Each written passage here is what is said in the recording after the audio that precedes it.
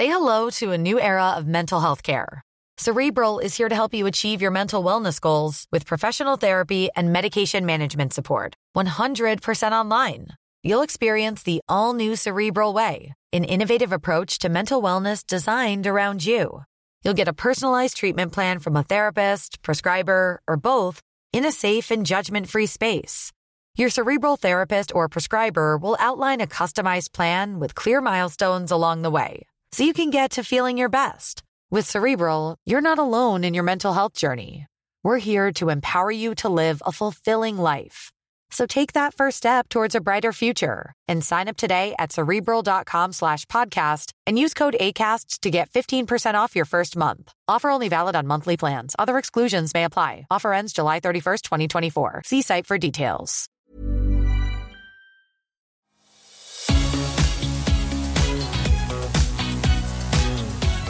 Okay, welcome back to My Millennial Investor.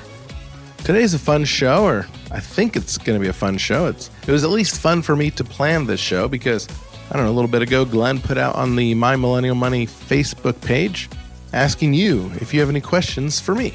So this episode is brought to you by you, the local listeners of My Millennial Investor. So I'm looking forward to it. I think it's going to be a good time. I don't know, picked 1, 2, 3, 4, 5, 7 or 8 questions from you guys. I hand selected the ones that I could actually answer. If you wrote some down and they were maybe a little bit super tax Australia oriented, I may have ignored those and stuck with kind of the bread and butter, the ones that I can answer, the investment general questions. And there were a lot of good questions. So thanks for writing in. And if this works, hey, maybe we'll do it again sometime.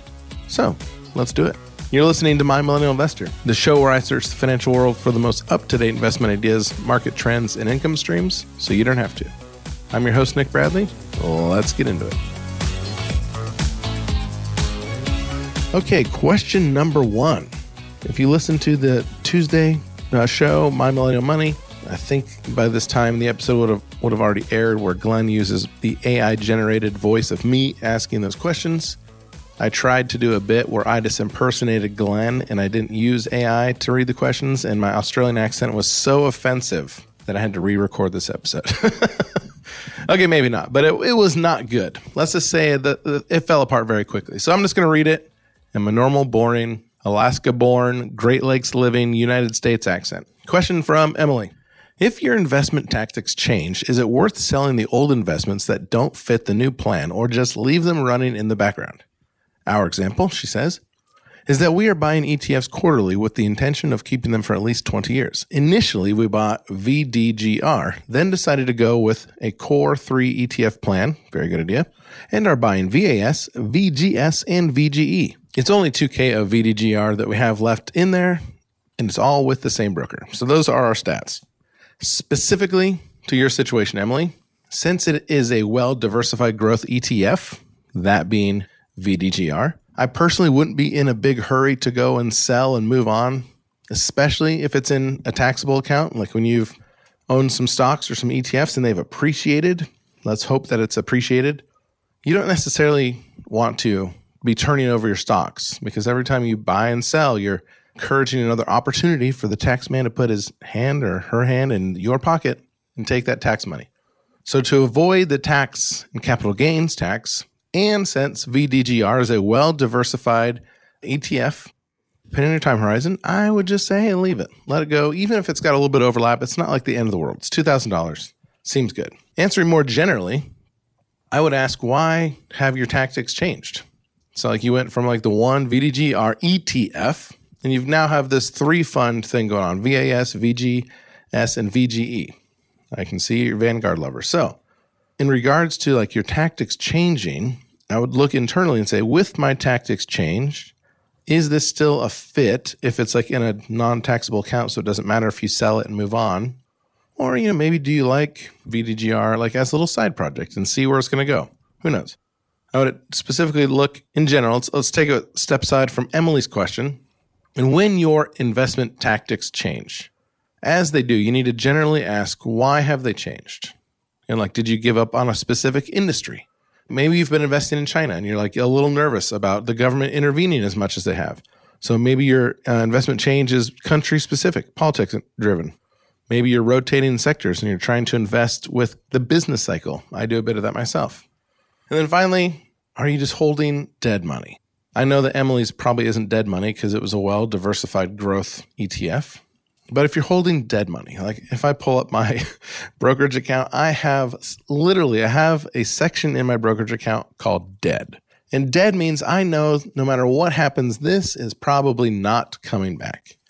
Some small investments that I took a flyer on, most of them are tech heavy or a pharmaceutical stock, and they're down, it says 99.9%, but it's probably down even more than that.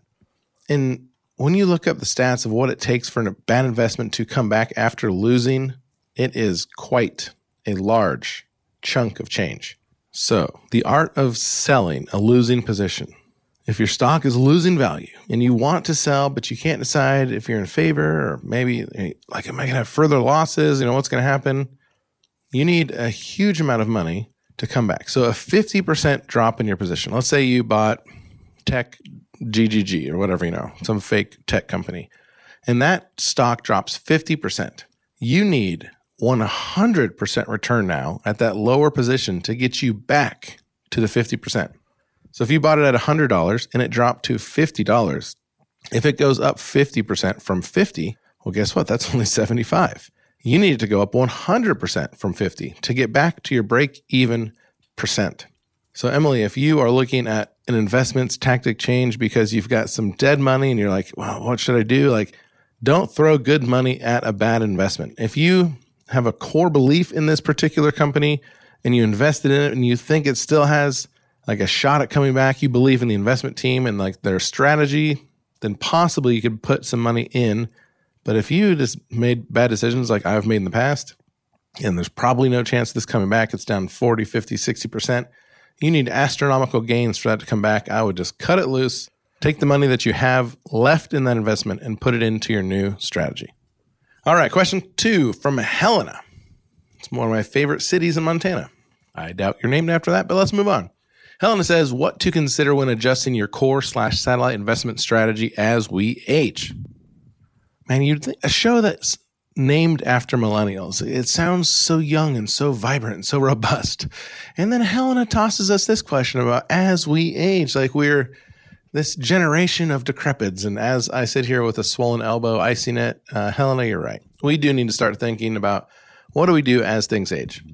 I will say that my core strategy will always be based, as long as I'm making wise decisions, they'll be based on low-cost, passive ETFs. Things like the total market fund from Vanguard VTI, or a fund based around the S&P 500, or a fund based around the NASDAQ 100. Low-cost, passive index funds are going to be my core. Right now, I do have some single stocks in oil, specifically as my satellite investments. And as I age, which I am doing at a rapid pace, my wife tells me, I plan on rotating from more single stock purchases like these oil stocks into dividend ETFs. Because as I age, I'm beginning to think, how can I take this money out? I've been building it up over the last 20 years. Now, how will I be able to live on it?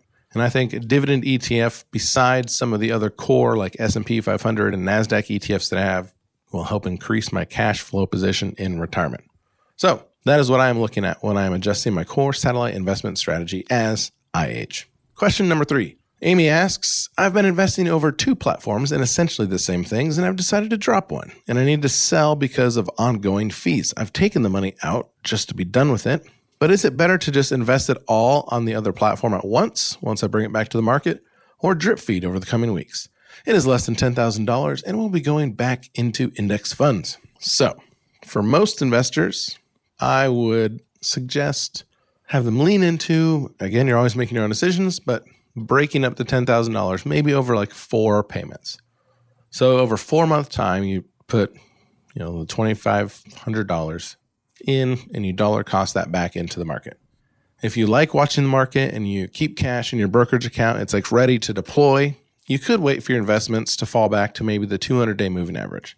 200-day moving average is an average that allows you to look at kind of what direction the market's going. Is your investment currently below the 200 or above the 200? If it's below, now is a good time to kerplunk some money into those investments, maybe more than just a standard dollar cost average. But if you want to be more hands-on and you want to have a fun little experiment, maybe you could buy one share a day and track that until you're $10,000 fully invested. That's another option.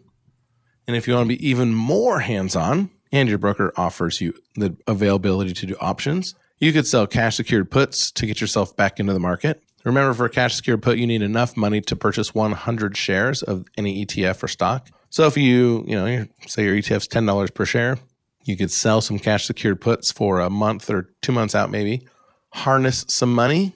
You could even do this weekly. I do these weekly. Make some money on the selling of the contract. And then if you get placed, well, you're purchasing at lower price in the future than it is today. So you're hopefully making out as well. So 3 options. It is less than $10,000, not to belittle. $10,000 is a lot. I definitely don't want to put $10,000 in the market and watch it go down all in one option. But you could break it up over 4 payments. You can keep it in cash and look at the 200-day moving average. You can have some fun and throw it in one by one each day and see what that happens. Or you could get even more complex and try to do cash secured puts. Okay, Daniel says DCA versus lump sum. Daniel says, I've seen plenty of commentary lately that says long-term. It isn't simply enough time to make a difference, especially lump sum versus DCA. So do you have an opinion on DCA versus lump sum? Well, as I just stated in that last particular question, this would depend on how hands-on you want to be. Again, buying at the 200-day moving average has proven to be a very good long-term buying time frame. However, if you do that, you do run the risk of kind of being out of the market for long periods of time. If you waited for the 200-day from 2021 to 2022, you would have been waiting. I think you would have only had a couple opportunities that whole year to make an investment in the 200-day moving average. This year, you would have a lot more opportunities, most likely, when you're looking at like S&P 500, for instance. So if you aren't watching the markets that often, or you don't want to wait long periods of time, you just want to deploy the capital, I would just start dollar cost averaging. You think about the forgotten decade I've talked about before from the year, 2008 to 2018. Tough decade. And had you dollar cost average, you would have beaten lump sum investing. You could also do a hybrid. You could start dollar cost averaging, say you want to do it on a weekly or monthly schedule. And then if things fall down and hit the 200-day moving average, you could deploy more capital, maybe skip your last 1 or 2 dollar cost averaging strategy on your schedule. That would be a good option. In a study by Morningstar, September 2020, it was titled When Dollar Cost Averaging Can Help. The conclusion was that basically DCA investors beat lump sum investors 27.8% of the time for a 10-month period. However, if you look at a 10-year period, dollar cost averaging only beat the lump sum person by 10%. So, looks like lump sum, in regards to longer term investing, beats out dollar cost averaging because the time is your friend, as long as you're in early. Time works against you the more you're on the sideline. Time works with you. Get your money in, deploy your capital, and watch it go. So, kind of the mentality. Do you want to be more hands-on, or do you want your money working as fast as you can for you? Come hell or high water, you could just lump sum that money in, and if it's for more than 10 years, time is on your side. Thanks for that question, Dana. We're going to take a quick break, and we've got a few more questions to answer. We'll be right back.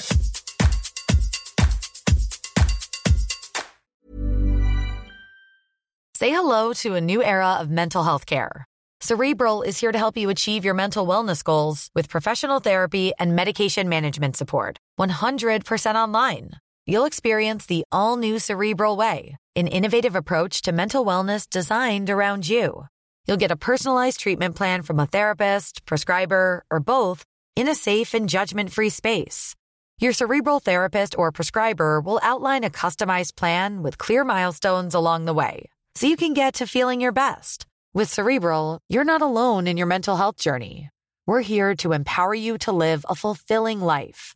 So take that first step towards a brighter future and sign up today at Cerebral.com/podcast and use code ACAST to get 15% off your first month. Offer only valid on monthly plans. Other exclusions may apply. Offer ends July 31st, 2024. See site for details. All right, I took a break, and we're still on Daniel. Daniel actually had a 2-part question. It's a good one, so I wanted to hit it. I want to make sure we get back to that one. Daniel says, here we go. Over 10 to 15 years, does property really beat a solid index fund portfolio? Is it worth the stress? This one hits home because I have had numerous experience investing in the stock market as well as doing some real estate investing. I will say that the Australian and U.S. markets are quite different. I was actually talking to Glenn the other day, and we were talking about renting versus buying, specifically the anomalies from the US market compared to the Australian market. And $3,000 a month in Australia gets you a house. This may not be a surprise to you, so maybe I was surprised. A $3,000 a month rent, and I know you guys pay weekly, but whatever, I round up, would cost about a $2 million house or so. And I showed Glenn a few houses for rent in my neighborhood in the Great Lakes region here in the States. And a $3,000 house would not be a $2 million home where I live. It would be maybe $500,000 to $800,000 Australian. So you guys invest differently. Like I have purchased property specifically just for the rental cash flow month by month opportunity. Where it seems more in the Australian market, you're investing in real estate for the appreciation and hoping to kind of break even in the meantime with rent. And I know that it's a large accusation or generalization, but like you can buy a house in the state that I'm in a more depressed area for $40,000, $50,000 United States dollars. And then you can get rent on that house after maybe a little bit of paint and some fixing up of like $1,200 a month. Now, in 10 years, that house might not be even worth what you paid for it. You may have gone down $10,000 in appreciation, but you would still be collecting a pretty heavy rent. So for not that much capital, you can get a good bang on your buck on the monthly basis, where it seems like $3,000 a month on a $2 million mortgage isn't that great. But in Australia, that $2 million house might be $3 million in 10 years. So it's a different mind frame of investing. I've invested in some house hacks where I bought a house and I lived in the house for a few years. I fixed it up and I moved and I took that capital appreciation. I bought something else. I've bought 2 homes that I purchased specifically for rentals. Again, they were cheap. One of them just last year was kind of becoming a headache. It was in a bad position, specifically like geographical location on a hill. And the lawn was always getting, or the garden, I guess you'd say, was always getting mudded out. And tenants were slipping and like thousands of dollars to fix. And I was like, you know what? I'm out. And I've taken those profits, the proceeds of the rent. The rent was good. I was making good money on a monthly basis. But the headaches that I was acquiring began to outpace the rent that I was getting. And I said, you know what? I'm going to take this money. I'm going to put it in the stock market. I'm going to sell covered calls. And I haven't made as much money on a monthly basis. The house has probably appreciated in the last year, so I kind of blew that one too. But I have peace of mind. Every time it rains, I do not have to worry about doing anything at the house. So if you're looking into real estate, I think real estate is a great investment. A wise man once said, buy real estate. They don't make it anymore. So here's some questions you should ask yourself if you're looking at doing real estate versus passive index funds. Do you live on site or nearby? If not, you may want to consider hiring a local property manager. But when you do, you got to think that cuts into your profits. Are you naturally handy? Rental properties require quite frequent hands-on maintenance. Even things you don't really think about. You have to put money aside each and every month. Are you familiar with state and local landlord-tenant laws? Will your neighborhood allow it? Are there different bylaws that are stopping you from doing that? Do you negotiate well? If you get a bad deal and a bad purchase price, you may not ever recoup your investment. You may have headaches and a flat investment over a decade. Are you good at resolving conflicts? Because as a landlord, you will have conflicts. If you're passive and you try to avoid conflicts, the tenant will probably wreck your house and you will lose money. Do you mind being interrupted on nights and weekends? That's like everyone's worst nightmare. It didn't happen a lot to me, even at that one particular house, and I still do have one rental. But yeah, a couple times a year, I was going over there from changing filters to doing landscaping to other things. And if your nights and weekends are holy and they're sacred to you and you can't afford the numbers to work out a local property manager, definitely got to think about that. But if you can afford a manager, if you're good at conflict, if you're handy, give it a shot. I think it's been a good investment for me. And I think there's room in the world to invest in stocks and bonds and ETFs. And there's room in the world to invest in real estate if you can make it happen. The one thing I always think about after paying your mortgage, your insurance, your property manager, long-term savings, short-term maintenance and repairs, after all of those things, are you still going to be able to cash flow at least $300 a month? If you can't, I would walk away from a deal. If you can, then it might be worth it to you. All right, I had a few more questions lined up, but I'm just jammering. So I'm going to choose one more here from this list. and we will call it a day. Seems like we will have to do another one of these episodes because I wasn't even able to answer all the questions you posted this time. Rochelle says, a few people have said the Vanguard has a complete profile, such as VGHG, but then also a few other funds like that I own, like IVV. Is there a double up here? Would you recommend owning both of these funds? And in looking things up, I didn't see any VGHG with Vanguard, so I'm assuming that Rochelle means VDHG.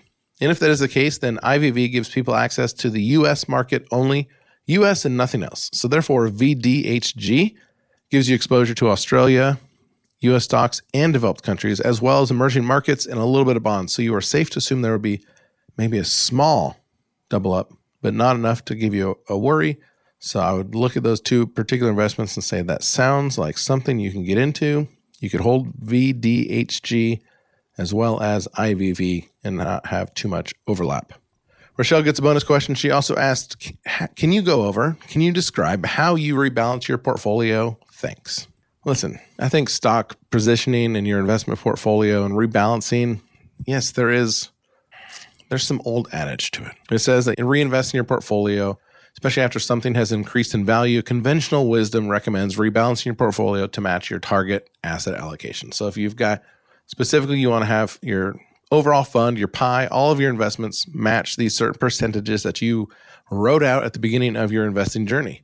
But then one of those investments kind of gets too big and it's outgrowing the portfolio. The common wisdom says sell some of that particular investment and then rebalance your portfolio.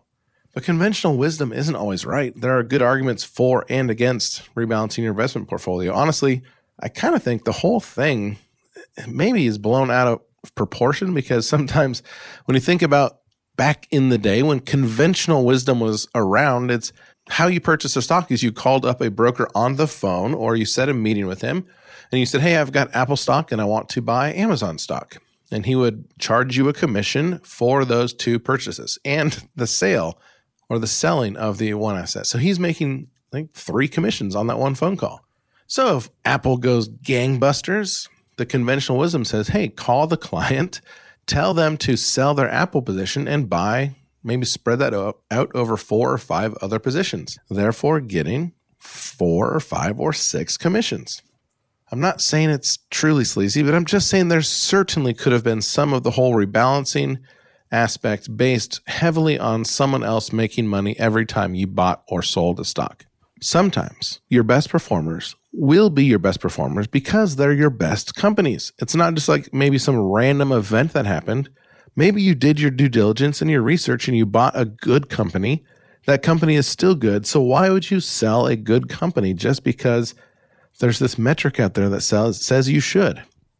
In 2006, Warren Buffett bought $1 billion of Apple stock. And guess what? That investment has grown to a huge portion of his portfolio at Berkshire Hathaway. His $1 billion has grown to $151 billion. I was going to say $1.5 billion, but it's not. $151 billion. And guess what? He just bought some more. Warren's not rebalancing. He is overweighting even more because he believes in Tim Cook and what Apple is doing. So, rebalancing your portfolio, if it makes sense, think about it. But don't punish a good stock because it's overperforming some of your other stocks. Sometimes you just got to let a good stock go.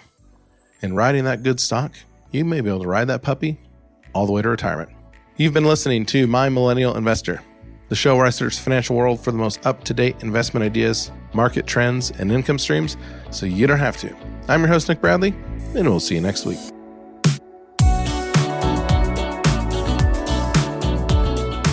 This podcast is produced and published by Oregon Trail Investor in the USA. All information is for entertainment purposes only. The brand My Millennial Investor is used under license.